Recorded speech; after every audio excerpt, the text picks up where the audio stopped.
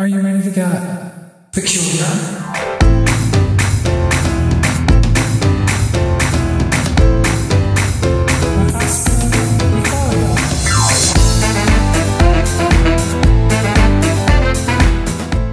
I am Sabrina Ray. This is Okashina Podcast, Anime with Friends. I'm with Don Munson. You are the friends.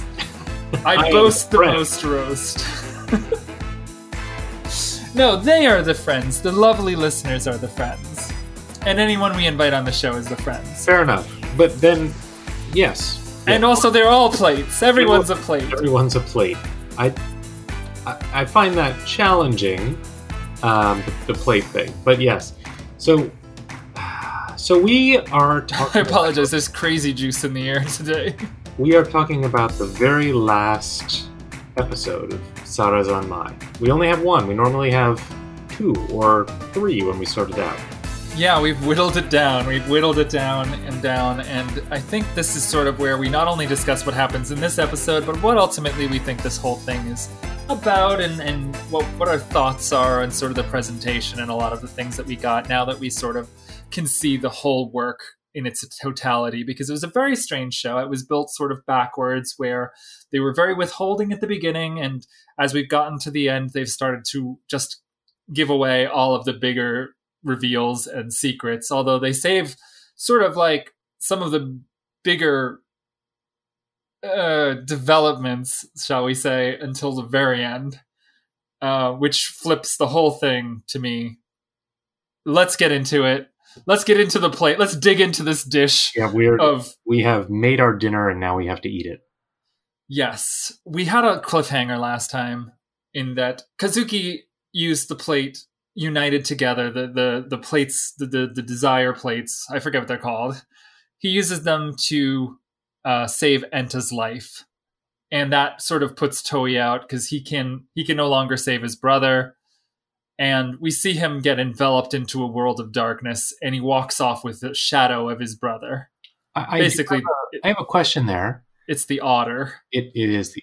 Well, we come to learn that. But why couldn't...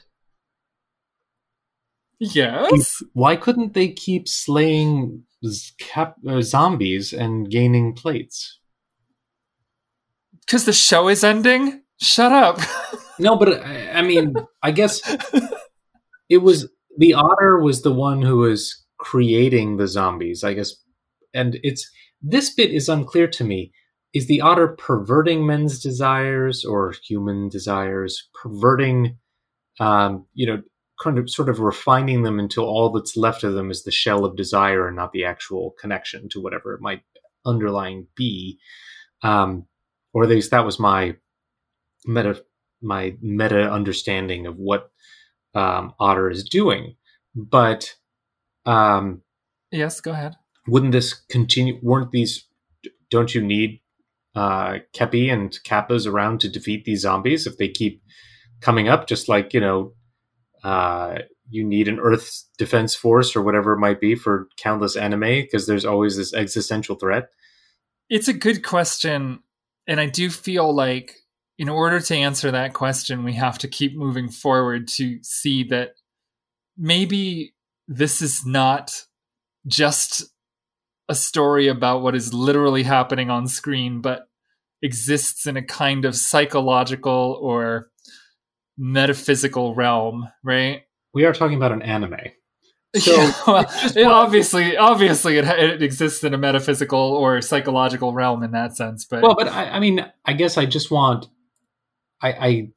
if the distillation of the Shirikadama is into these plates of desire, right? And why couldn't you just keep making them ad infinitum, like to keep making, right? Like, right? What would Kepi's purpose be were he not churning out plates, I guess?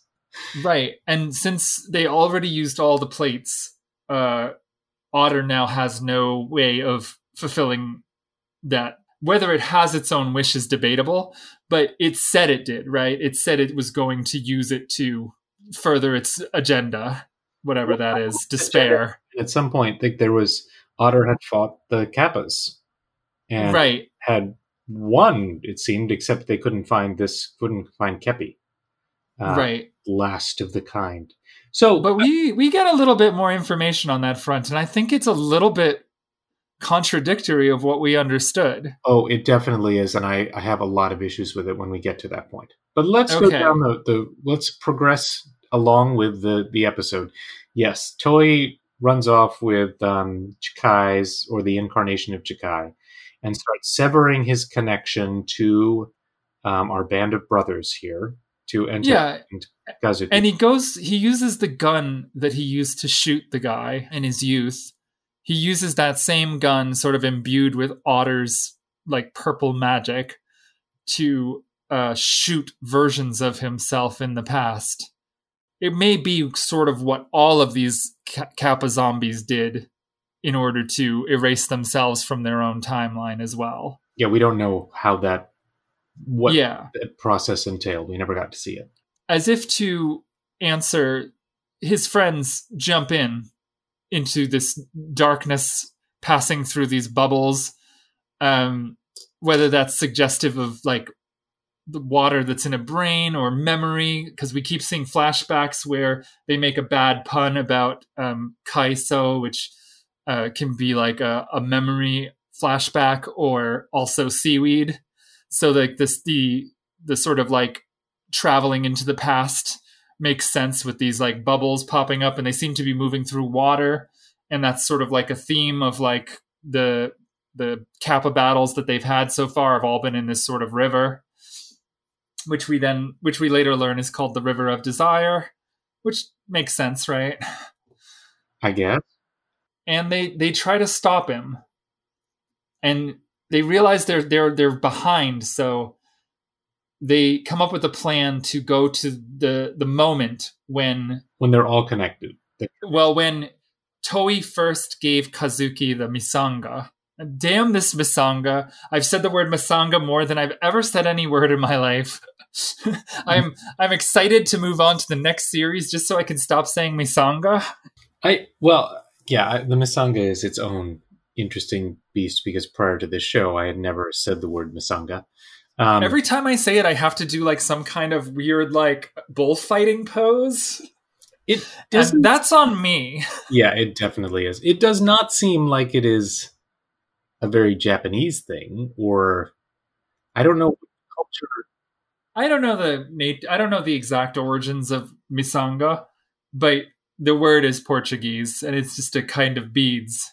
It's a friendship bracelet. Right. It stands in for a friendship bracelet, basically, and it connects the three boys.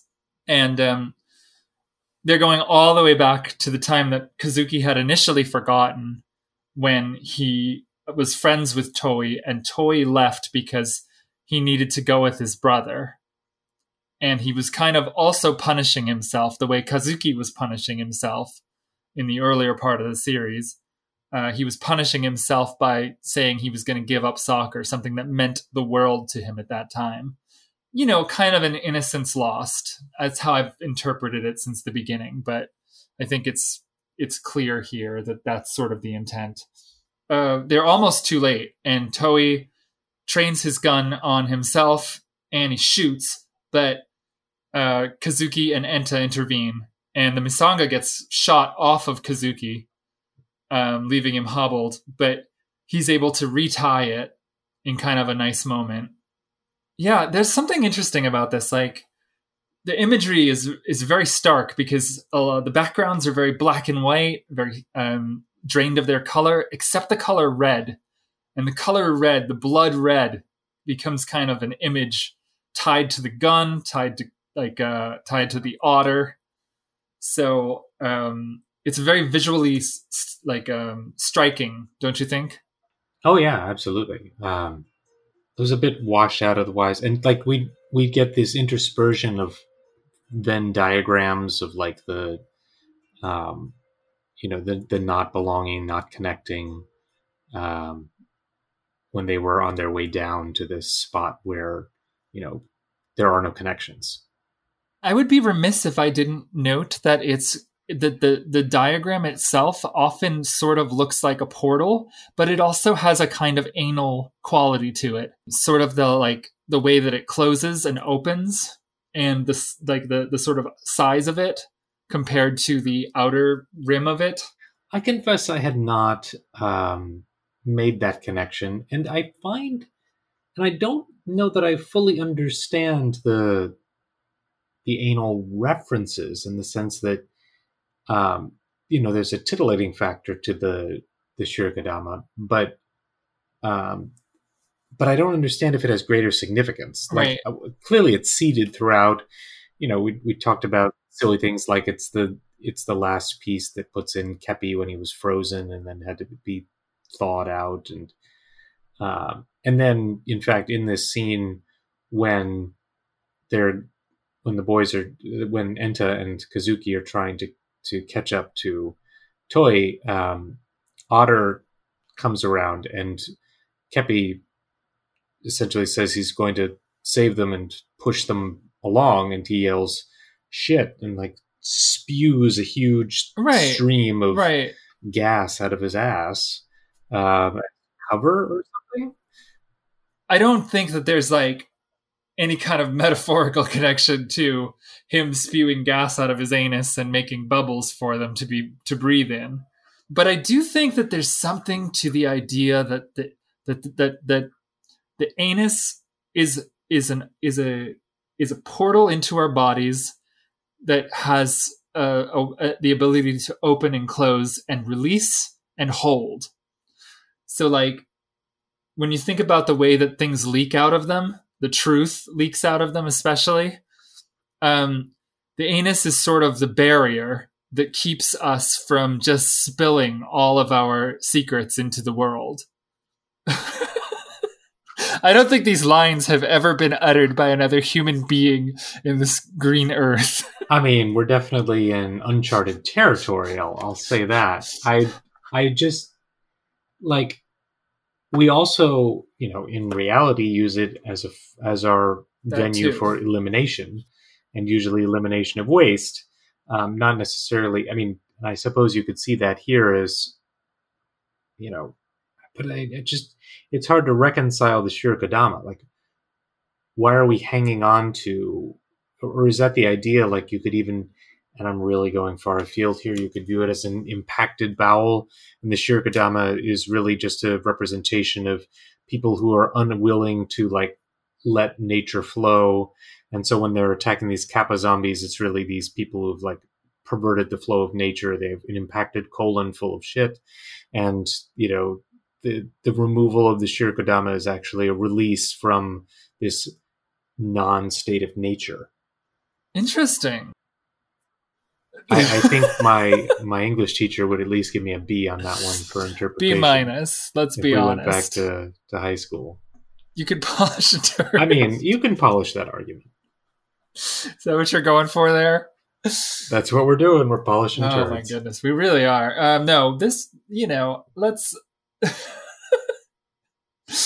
This is the silliest episode. It's so funny that it took us this long to like really dive into the anus, but I have more to say about it. I'm going to hold off.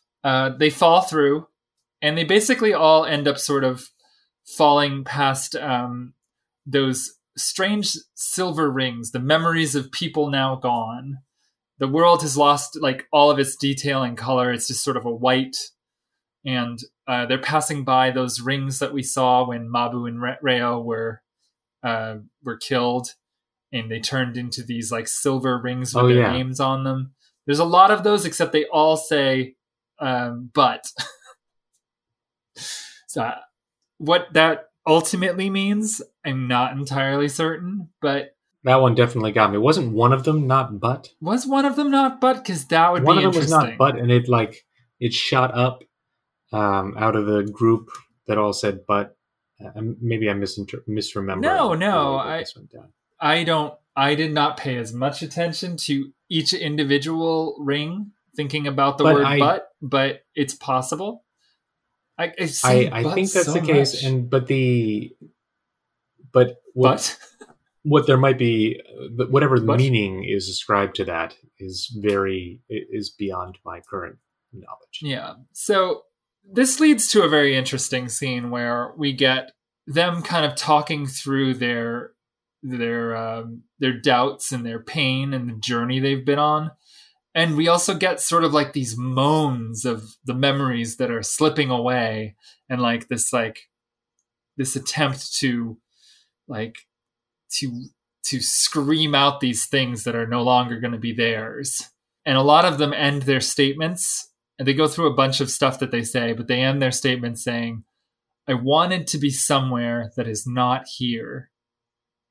And they all sort of come to the same conclusion, that they were waiting for each other or for someone to push them or prod them or like just get them to where they could overcome their issues together. And it's really nice for a couple seconds, like while it lasts, but who should make an appearance but Dark Kepi? Right. I mean, Dark Kepi. What? Dark Kepi is definitely, in my mind, a bit of a deus ex machina. I didn't see Dark Kepi coming. I don't understand Dark Kepi. The one thing I will give Dark Kepi is I like the way that he stutters out darkness. Darkness. Darkness. That was yeah, I kind of liked that aspect of Dark Kepi. I mean, he's very easy to understand. He's not really like subtle. Yeah. He's not embellishing his words. No, he's not talking at all. And I find that, like, if you're going to split into a yin and a yang, presumably it's not just one half that retains the ability to communicate. And then it's very weird, again, like, we transition at this point into the last and final Kappa battle. Yes, and what's important here that you might be like skipping over just a touch is that Toei is the one who turns it around. He's the one who says, I don't want to lose them, and we get to see him cry for his friends. True. And he also, I mean, this is the point, he shoots Chikai. Right. Who turns out to be Otter. And you're right, I should not have skipped over this so quickly because it is very important. This to me is a scene with, like, he chooses at this point to make the opposite choice that he made before at that bridge.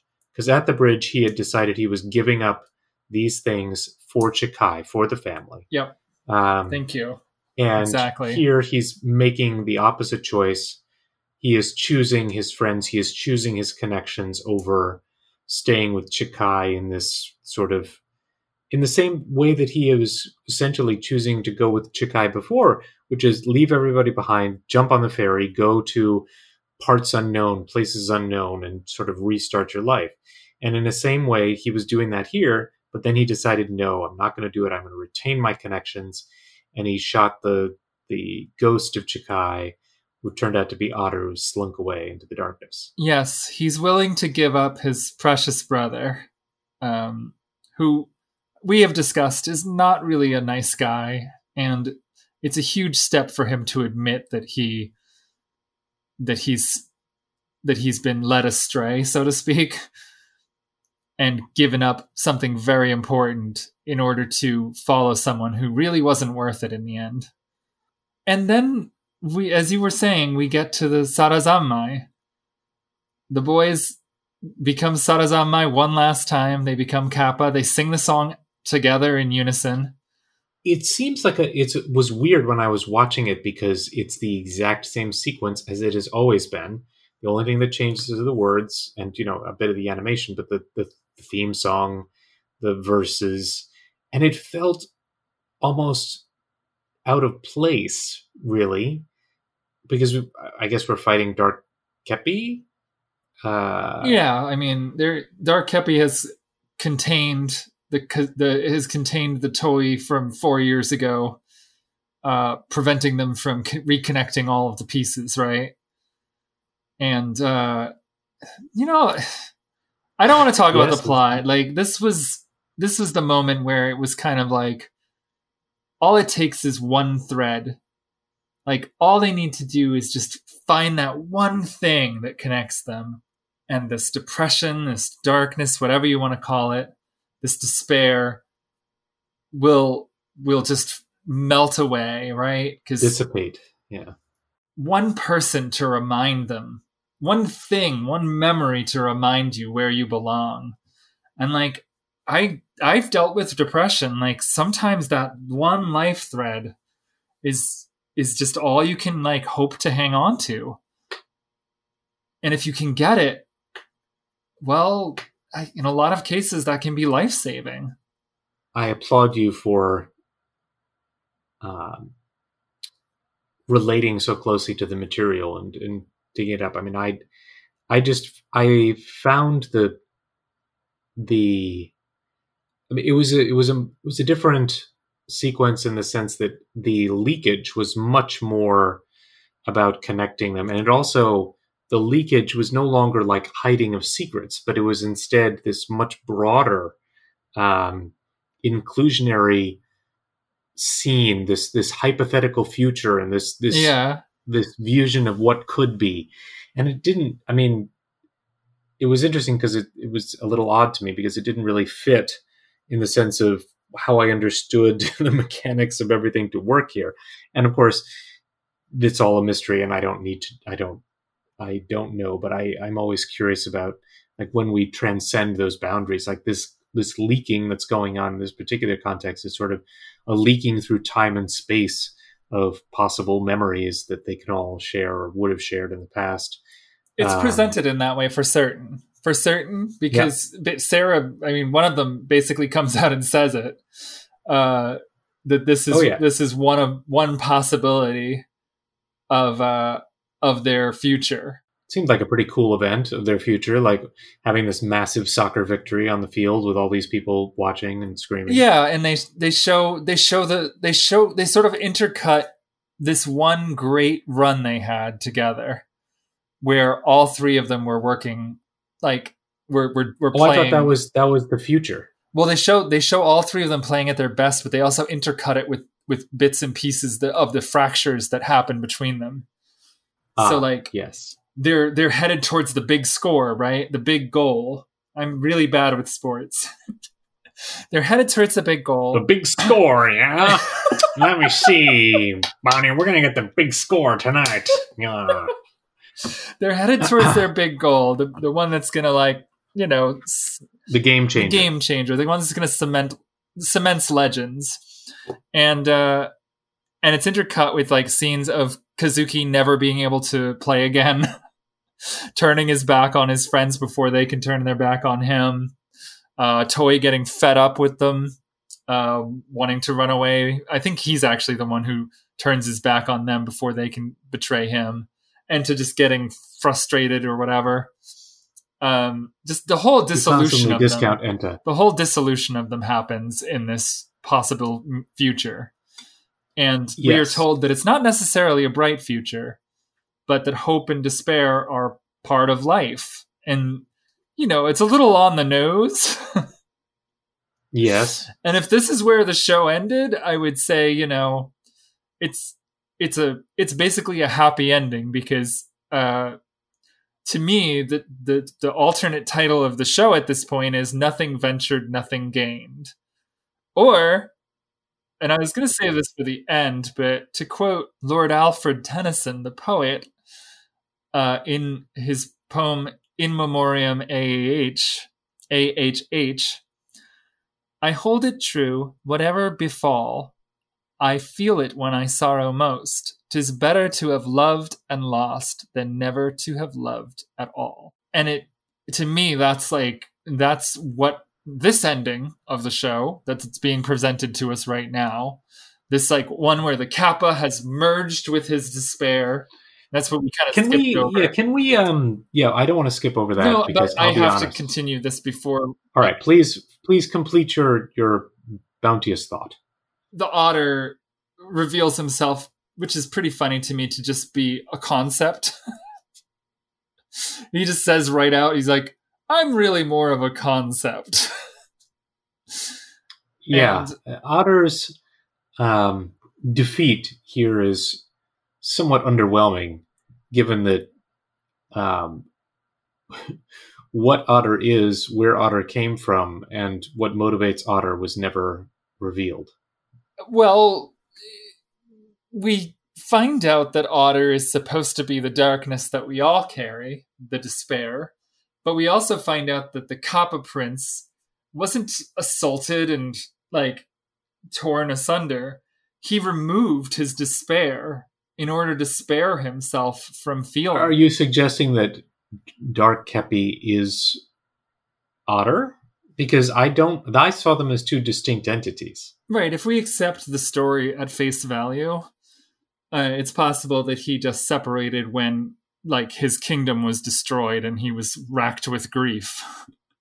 But we never get that scene, so you can't just make that assumption 100%. It could be that he just made up a lot of the story that we saw. Yeah, those two are always intertwined, and that universal yin and yang is I understand that as being Kepi's particular challenge, and the fact that Kepi separated himself into Dark Kepi and Kepi to prevent Kepi from experiencing the lows that counterbalance and are natural sort of counterparts to the highs is, Kepi needs to have those experiences to be a complete being, just as we all do. I don't think Kepi's lying, to be clear. Well, I mean, I'm not going to ascribe. That's a weird motive for the the writer of the story to have. It's like, oh, I will have Kepi lie to you about what happened in the past. No, I don't think Kepi is lying either, but I also don't think that is where Otter came from. Okay, so I think that I need to throw it to you. What is Otter? Where did it come from? What is the concept that's being referred to here? The concept of what? So I always saw Otter as the interplay and challenge related to love versus desire, because that's juxtaposed in many different scenes throughout the show, and the fact that desire is wanting something, and love can be refracted into desire, but ultimately true love puts no demands on the object that which is loved. And so if you looked at a spectrum, where one end is pure desire, where you crave to possess or devour or envelop the object that is being desired, and have no which we see. I mean, which we see through the various zombies, right, and which has no, you do not love it for itself. You simply desire it. And the other spectrum is where you love it unequivocally, and its mere presence brings you joy and harmony and peace, whether it is close to you or 1,000 miles away. You wish only for it to preserve and to thrive and flourish. So Otter is one aspect, is the desire aspect, and if that is what Otter is, and therefore Otter feeds off of individuals who are focused purely on the desirous elements and not the love elements, then Otter is constantly trying to sabotage and bring out the worst in people so that they are nothing but balls of desire, as opposed to, balls of love and understanding and kindness and happiness. But that doesn't mean that Kepi is the flip side of the coin. Kepi has seemed sort of a dispassionate arbiter here and just deployed his Kappa army to defeating these zombies, but without the intent of fostering additional love or otherwise. Like, there is, if Otter is one side of the coin, I haven't seen the counterbalance of the other side of the coin. Like, we've got and maybe this is true in a way, like, it's not like good versus evil. It's just, there is the relative harmony of things where desire is one of a range of normal human emotions, and the pure manifestation of desire, which overcomes everything and encompasses everything. So there really isn't a counterpoint to Otter. There is no, like, Kepi is perfectly normal, and perfectly normal is the counterbalancing to desire.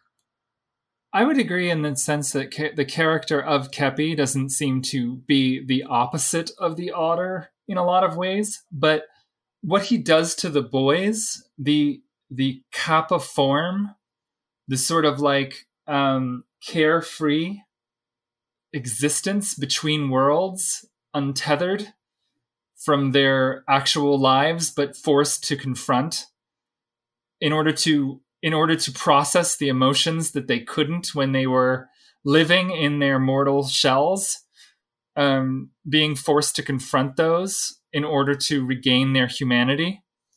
I think that there is something to be said that itself is the opposite of the sort of like desire, and that they are excising the desire, that they are exercising the desire from themselves and finding the love. Exercising the desire. Well, no, but they ultimately do find the love. And well, I mean, we have to argue about Toei still, but we definitely do. Enta definitely comes to some conclusions that he's not going to be a victim of just this desire to possess Kazuki. Well, so he has to let go, though, because he does let go. I don't disagree. I am in your camp, and when Otter tries to manipulate Enta into giving in to his desire, he definitively does not. Exactly. This is in the prior episode. But most people live in between these two poles, and they do have desires that are, and there's no indication here that desires aren't natural or anything. But we have desires we want to possess. We want to, we have selfishness in those desires. And I think that is natural, but the way that this show portrays it, and, we go all the way through to the end, is, absolute. Again, I refer back to the Lord of the Rings, to Frodo and Samwise Gamgee, and the fact that their brotherly love was, pure and untainted by anything. Like that's just not how even many friendships exist. There is a jealousy and a desire to be number one, and that exists, and there's nothing wrong with it. And especially when you're dealing with Enta, who's wrestling with sexual emotions, like that is usually the counterbalancing factor. And I wonder how much of this is Japanese. Like, the show ends on an entirely like androgynous note. There's no sex in your love. That doesn't appear anywhere. Is that a Bush lyric? You're thinking of No Sex in Your Violence? Oh yeah, I think so. But I mean, that is where I'm going to there. Like that sort of love, from my perspective, seems sort of alien, in which, like, while I can manifest that love for other parties, I wouldn't expect that to necessarily be totally normal. Right. And I can't live the aesthetics life of self abnegation. Ooh, I butchered the word, but basically, I'm not going to deny myself those things that I desire when those desires are healthy and normal and reasonable. Especially if you can find somebody else who has similar desires and maps them onto you, and then those two parties are, in love, and they get married, and that works out quite well. But that's not what's happening here. We have a triad, and they are, teenage boys, which is usually the height of sort of ravenous and desire, like just, completely mindless desire, whether it's for the opposite sex or for the same sex, or just, we can make all sorts of crude jokes. I have teenagers at this age are like masturbating every 15 minutes or whatever you might have. Like, that's definitely not the sort of vision you get for these three friends at the end of this show. And I'm not saying I want to drag anybody through the gutter, but it's usually a happy medium somewhere in between. Like, I love all my friends, and have this overwhelming desire to like explore my body or whatever it might have be. Well, I'm not sure where we're going with that one, but I feel like there is a lack of sex in this show for it being, and I wouldn't expect there to be sex, let me be clear. But like the way the show seems to portray things is you've got Otter, who is indicating that love and sexual desire is, part of sort of the negative side, or it can lead to destruction. And I don't know where the boundary is, like where normal desire crosses into otter fueled desire that results in a loss of that thing that you most desired. That's, that is the tragedy displayed by Rhea and Mabu, where, because there was unrequited emotion, because they were unable to connect in a meaningful way, their desires tore them apart. You know what? I don't know. And I feel like I'm a little bit out of my depth on that one, but I mean, just what do you think? Like, if this is a story about boys who are coming together, like they're overcoming these very challenging circumstances, at least two of them, Toi and Kazuki have these less than calm and copacetic backgrounds and stories, and they're trying desperately to connect across this boundary. The connections here are purely they're anodyne. And I'm not trying to discount them. They're great connections, but they have there's no sexual energy. And the only reason I bring that up is because that was apparently Enta was the one who was wrestling with his feelings for Kazuki. And apparently the way that those were resolved is, I just love this person as a being or as a friend, and it's not a sexual desire. But they're 14, like, I mean, they're allowed to have sexual desires at 14. You're right. And it's usually that age at which these things start manifesting themselves. And it's also that age at which, they get suppressed and they get... That means that what we're seeing is not necessarily some malevolent force confronting them with this dawn. What we're seeing is themselves confronting themselves with these things, or society doing it. It's not okay. It's not just it's not Kappa or Otter is not just like when he says he's a concept. It's not a physical thing in their world. He's not affecting them in any real way. He is the self-doubt that every teenager is dealing with. He's the blame and the guilt. Ultimately, this is a series about guilt, and this is a series about blame, and how by connecting with others, these characters overcome it or kind of don't.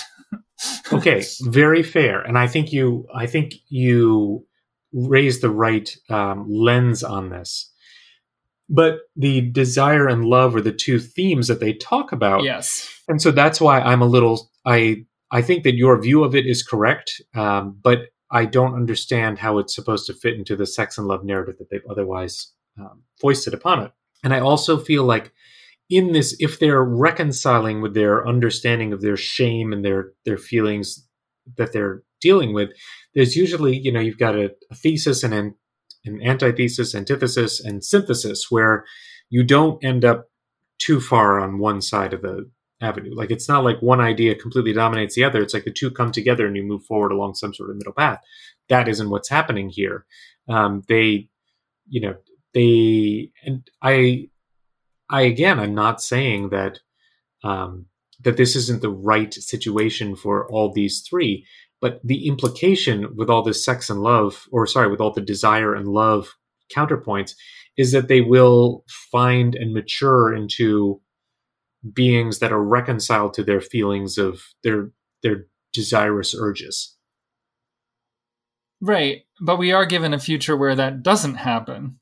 We're shown the possibility that maybe they won't, and that they will succumb eventually to the feelings of desire, and they'll decide that instead of like being a victim of their desire, they're just done with that shit and they're going to move on, and cutting your connection is just as important as keeping it in some way. The moving on in that particular context seems to be the severing of the connection. Right. And that to me is a bit foreign to my understanding of that maturation process, that development of the synthesis idea. Like, as an adult, we know in principle that, that you do need to find a balance between one's sexual desires and one's just feelings of pure love. And that process comes over many years as you basically learn to understand yourself and understand others. And some of us aren't able to do it all that well. Right. But here, it feel like, we're right in the last episode. This is it. And the synthesis is much on a smaller plane. Like we have overcome these feelings of guilt and fear and shame to allow our friendship to fully develop. That's the angle that we're really coming at. And I'm getting too caught up on the sexual aspect of it. And I'm probably that way. I'm sure the audience is like, yes, he's a little bit caught up on this whole sexual aspect, considering that we just discussed in the previous episode how they're 14 years old.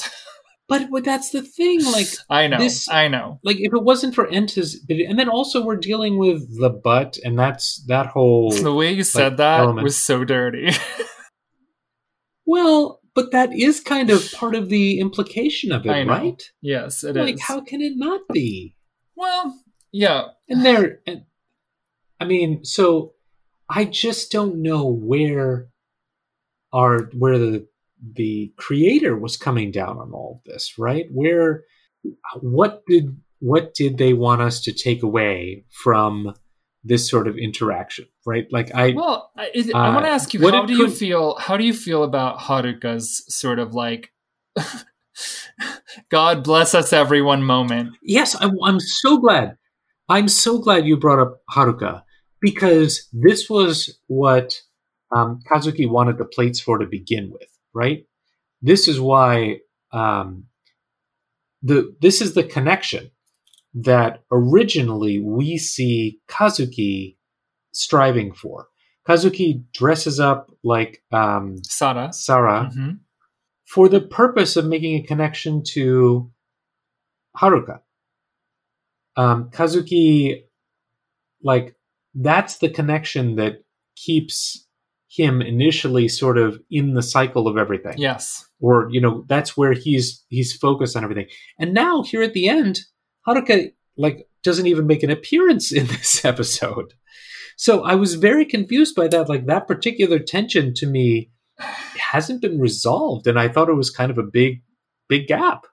I don't know. The question I asked was how you felt about his sort of God bless us everyone moment, where he's like, mm-hmm. because people I care about get happy and sad. That's how we're connected.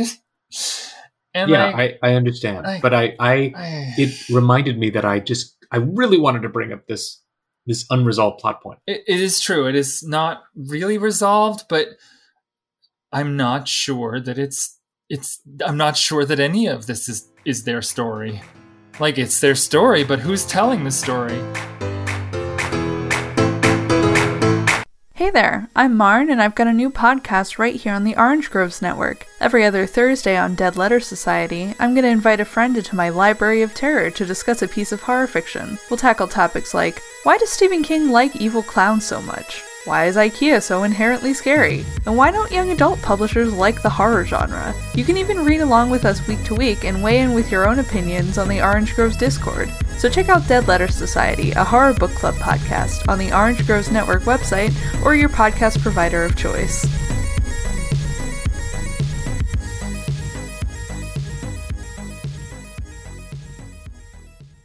Hey Jory, have you ever watched the anime called One Piece? Yeah, Joe. I watch for a podcast that we do.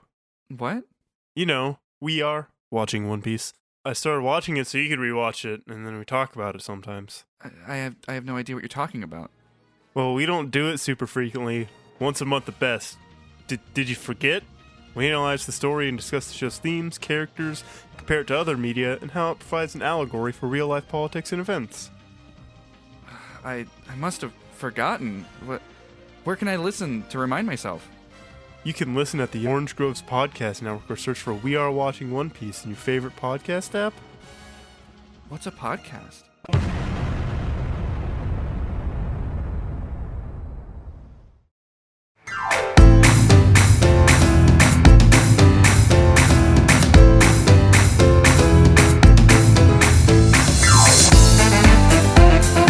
So now we got to get into this other ending, because the last bit of the show, which goes over the credits and into the sort of like coda at the very end, kind of throws a different light on everything.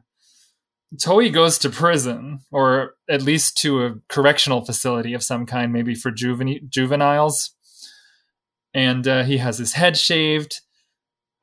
We see him facing his past, owning his crime, or at least paying for his crime. And then we see a lot of details that seem to stick out to me. I don't know if you noticed any of this, but I'm going to go over a couple of them now. As part of his rehabilitation, he makes sachets, or sachets, or whatever they're called. The smell pouches. Mm-hmm. He makes scented pouches. His milk in the cafeteria is called Kappa milk, but it's spelled only with one P. When he gets out, and that's 3 years later, he's wearing clothes we've never seen him wear before. And you might not know this, but those are very, very much coded clothing. To me, they read as, and I checked with other Japanese people who I know, and I sent them a photo, and to me, it reads as fishmonger, or like person who works at the docks. And we see signs, and they're real now. The sign of Sarah is no longer the Kappa Sarah. It's like the actual sign from that area of Asakusa, right? Mm-hmm. And we see Kappabashi, which is not spelled with the Japanese character for water demon, but is spelled as the actual Kappabashi. And to me, the fact that these take place in the real world now, and that before there was sort of a layer of fantasy on top, means that we're seeing what's actually real now. And that maybe the series that we've been watching has been sort of like inside Toei's head as he waits out his prison sentence and deals with his life and the choices he made. And I'm not saying that things didn't happen the way they did, or that there aren't magical kappas, but I am saying that there aren't. To me, that is plausible. Yeah, I can't 100% say it's true, because there's enough in the series that took focus away from Toei that it would kind of baffle me that he would spend so long obsessing over the smaller details of his friends' lives, but he also had nothing to do. Yeah, so that's true. Creating a rich imaginary world seems entirely plausible. I haven't even reached the conclusion that I'm going to reach yet, but if you want to interject something, well, I just have to say, this Kaiser Soze view of Sarazanmai, which is that it's all made up in one person's head, it's plausible, but does it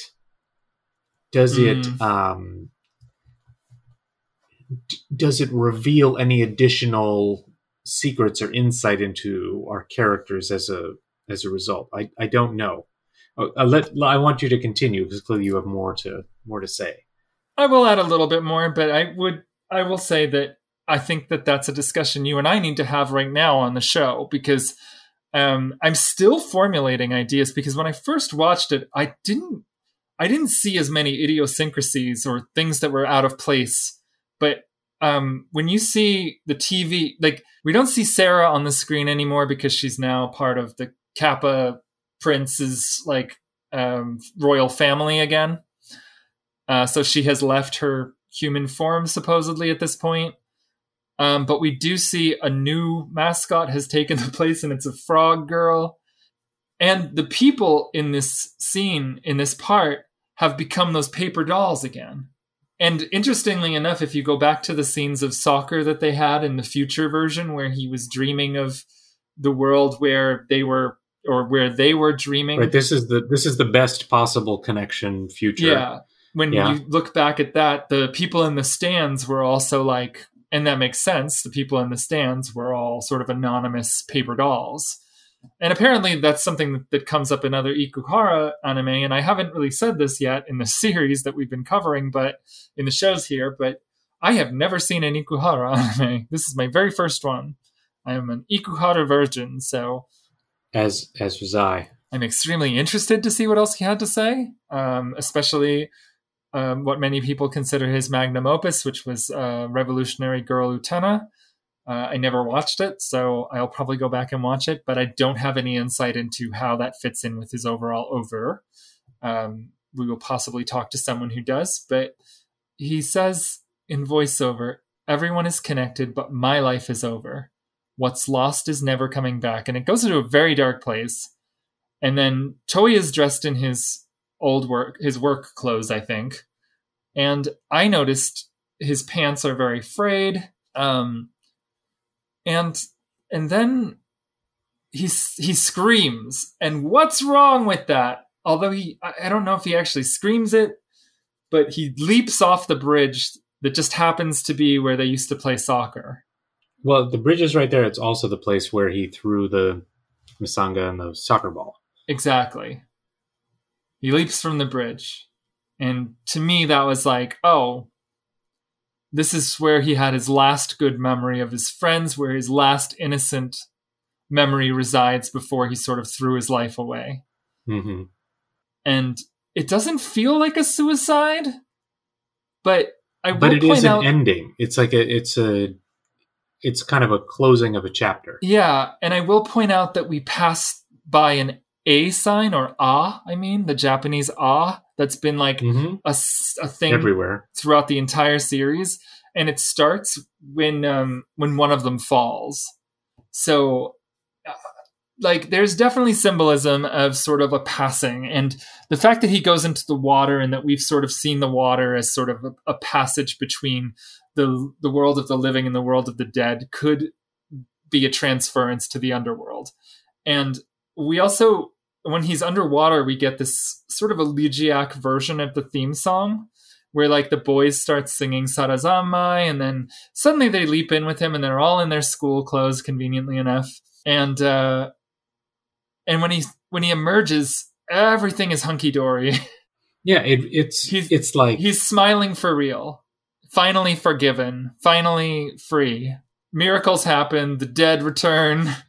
It was very unclear to me because I felt like it was a microcosm of what we had just gone through in the first part of the episode. Yeah. Right? Like it's the same exact thing, just in a microcosm of it, where Toei is severing all connections. He dives down into his own mind, and the other boys dive down in to save him, and then it's reprised here, but in this time, as you point out, in what may be the real world and the real stakes, and without any otters or kappas. Kappare! I have to go back for a moment and say that once I saw Keppi's unitary form after merging with Dark Keppi. Oh, I want to hear this. I honestly did not know what I was looking at and was very confused for a little while as to why they were introducing a character so late at the game. It seemed like some sort of weird My Little Pony mutation. And I really couldn't understand what was going on. And Reo and Mabu returned as part of this. Yeah, so, Sarah was not expecting them. Yep, I was not expecting them to look. They looked human, except once again, for some reason, and I'm desperate for someone to explain to me why Reo's teeth are serrated compared to any normal humans. Like, what is going on? I don't know. There are types of Japanese characters who have called Snaggletooth or something, but he definitely has fangs. I don't know. I guess it's just to differentiate him a little, make him a little bit more vicious looking. I feel like there's got to be a backstory there. There Like, might be. Reo and Mabu We can. are very. They seem very stylized.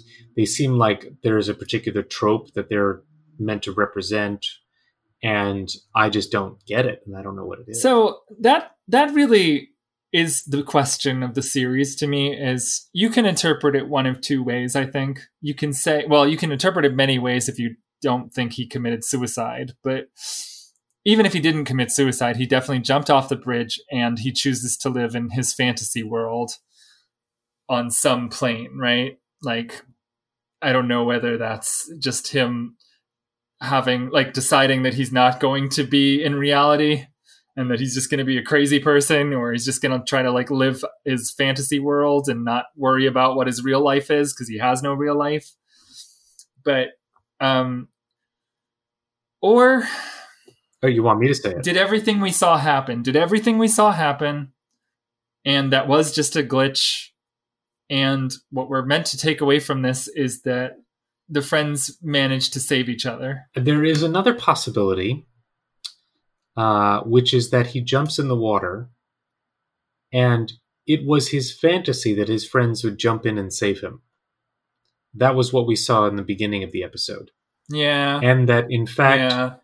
when he jumps into the water, he dies, and this is him ascending to heaven or whatever the afterlife is in his mind. What happens when he jumps in the water is his friends, dressed in school clothes as they would have been 3 years ago, jump in with him to save him and say, of course, we're here for you. Our connections exist, and they do exist. They are real. And that's sort of, so eventually he convinces his own mind and dies in the process.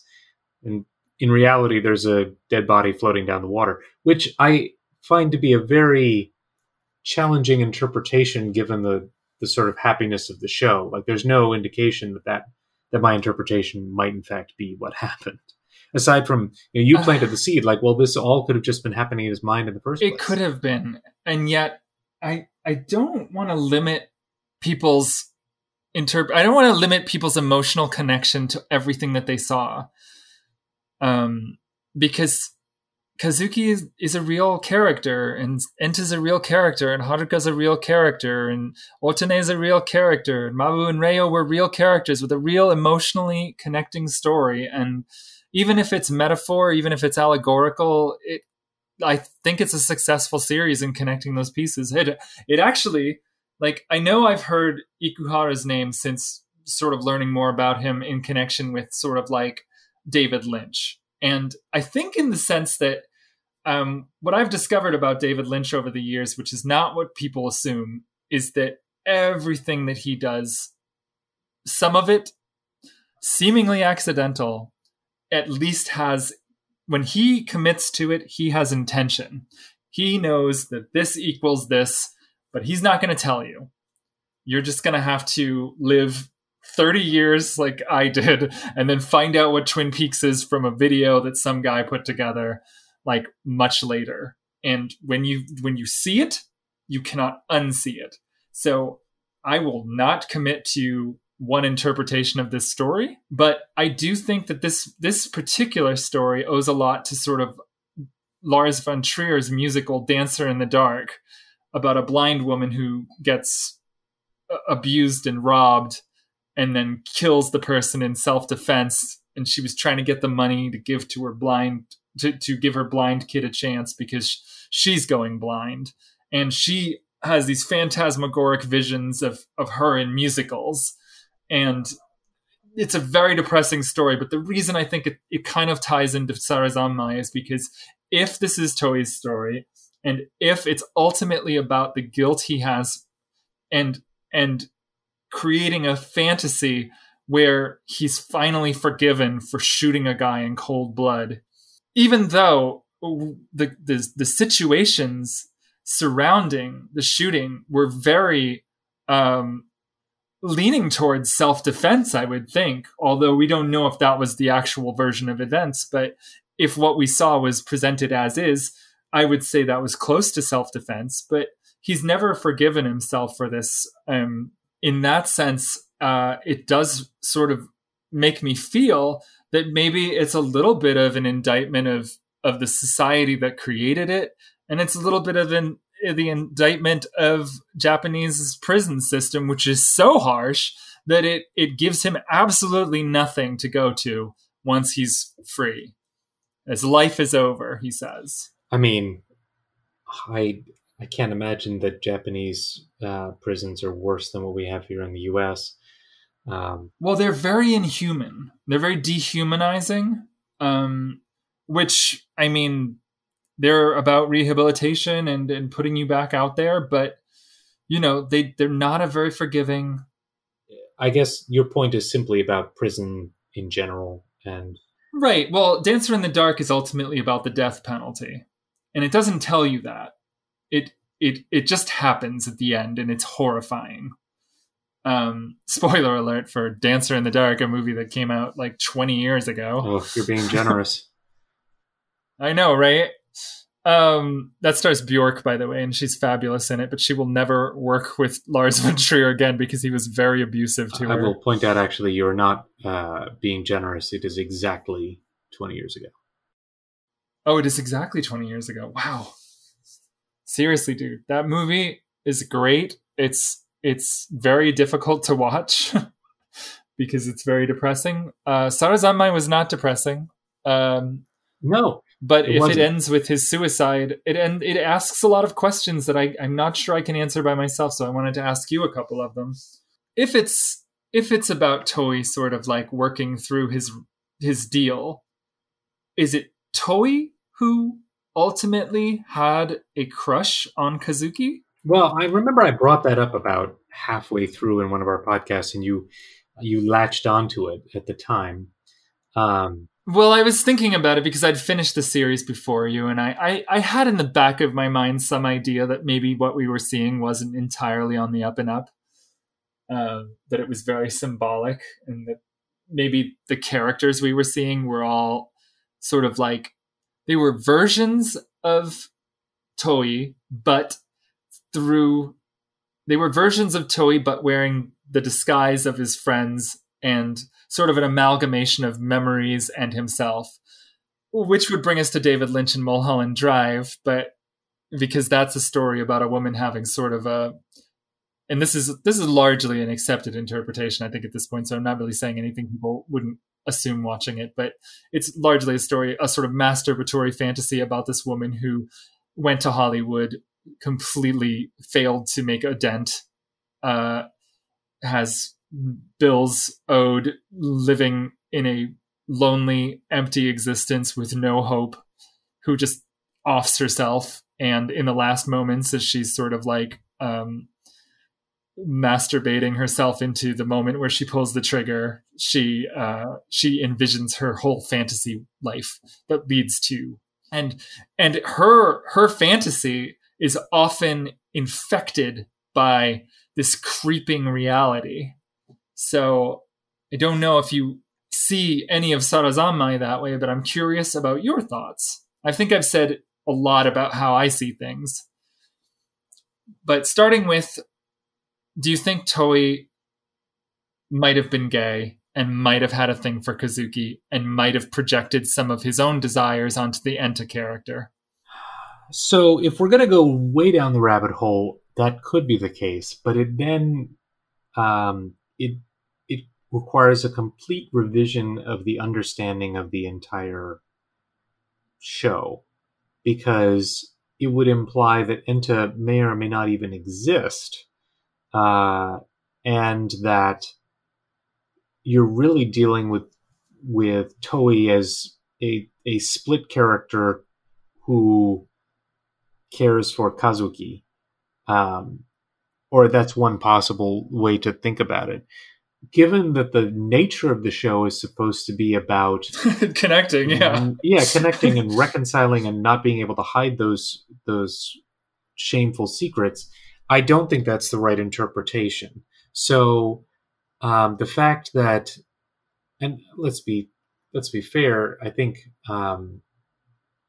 well, I don't know, because we did have that weird scene where you've got Kazuki and Toei in the amusement park, the Lovers Amusement Park. But aside from that, I feel like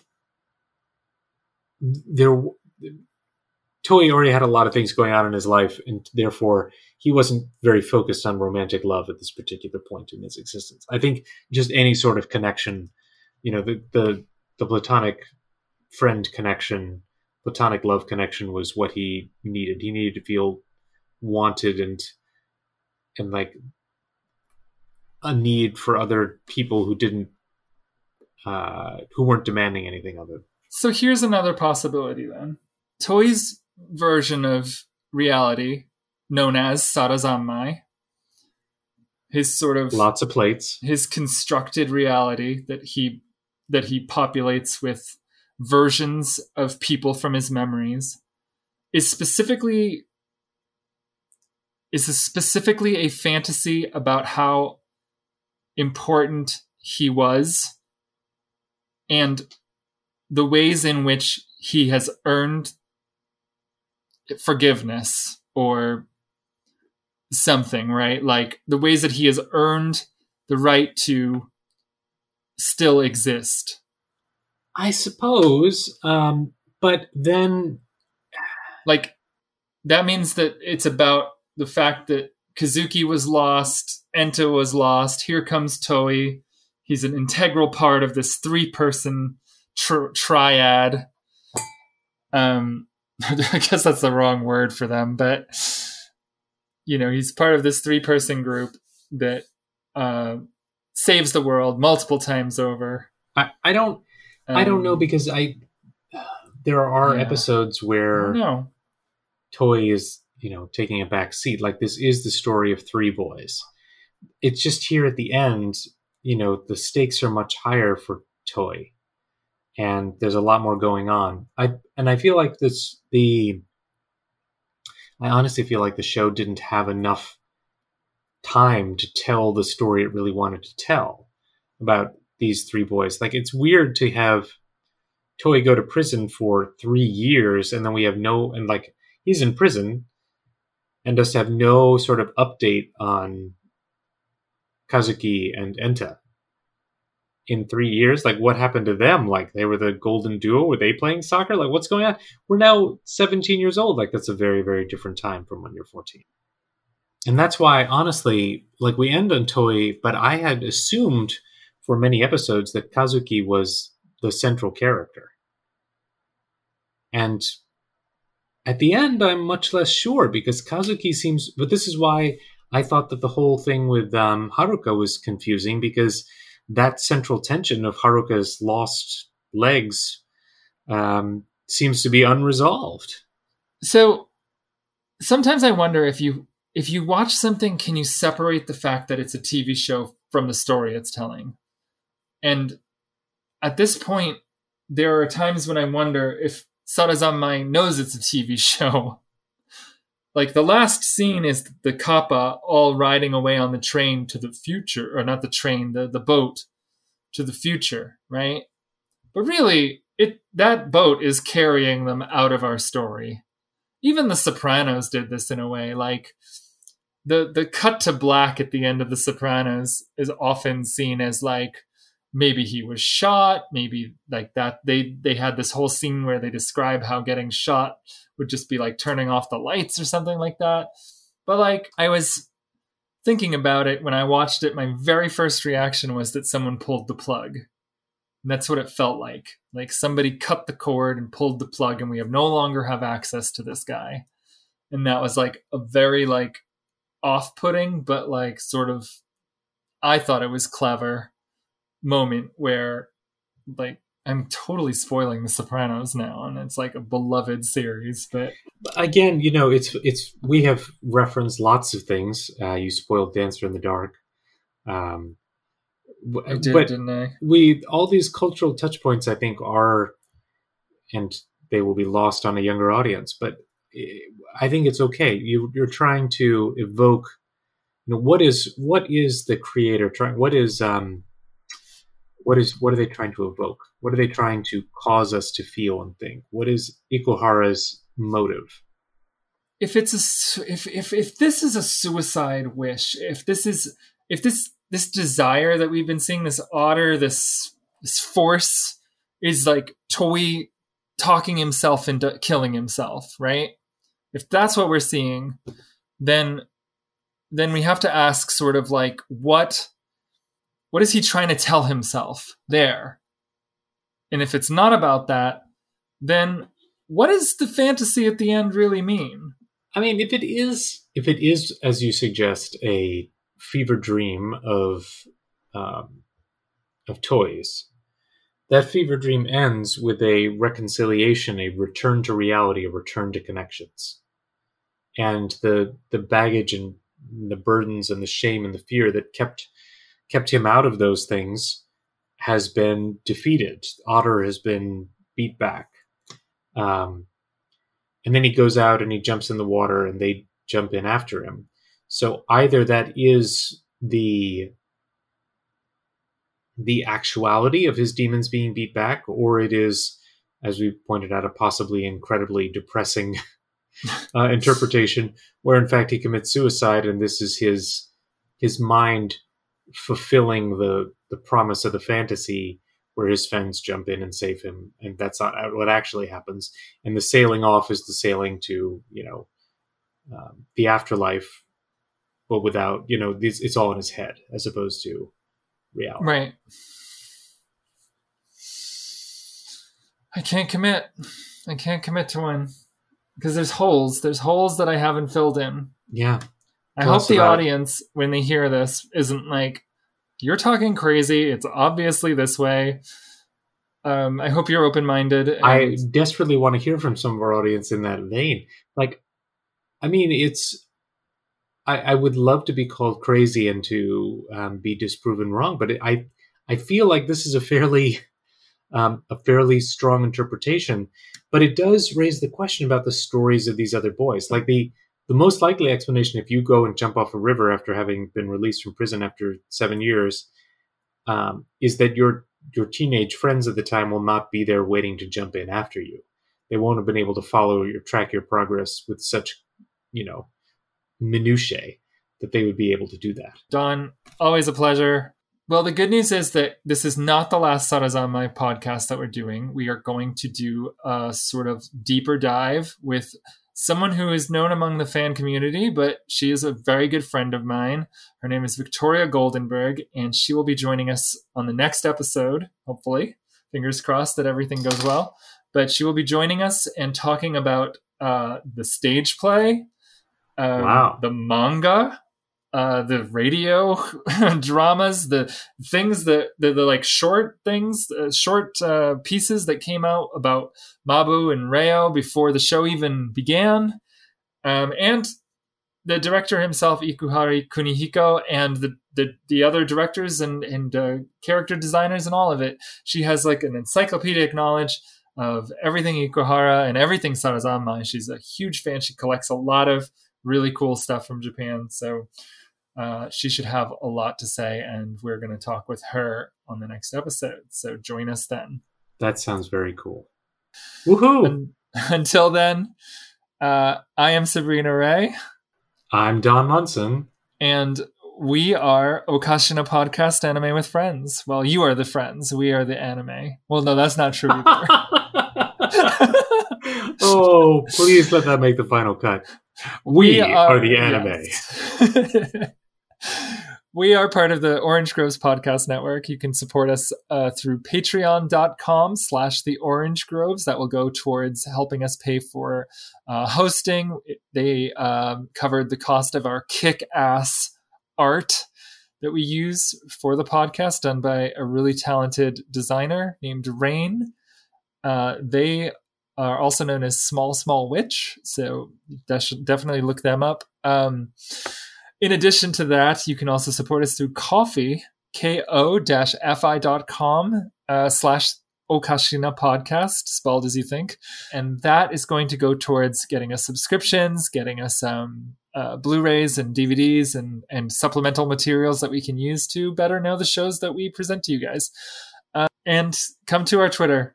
It's lively. I always have some weird promo up. And that's where you're going to get all the latest information. It's the same. It's Okashina Podcast, OKASHINA Podcast. So we'll see you there, and we'll see you next time. Love you guys. Bye.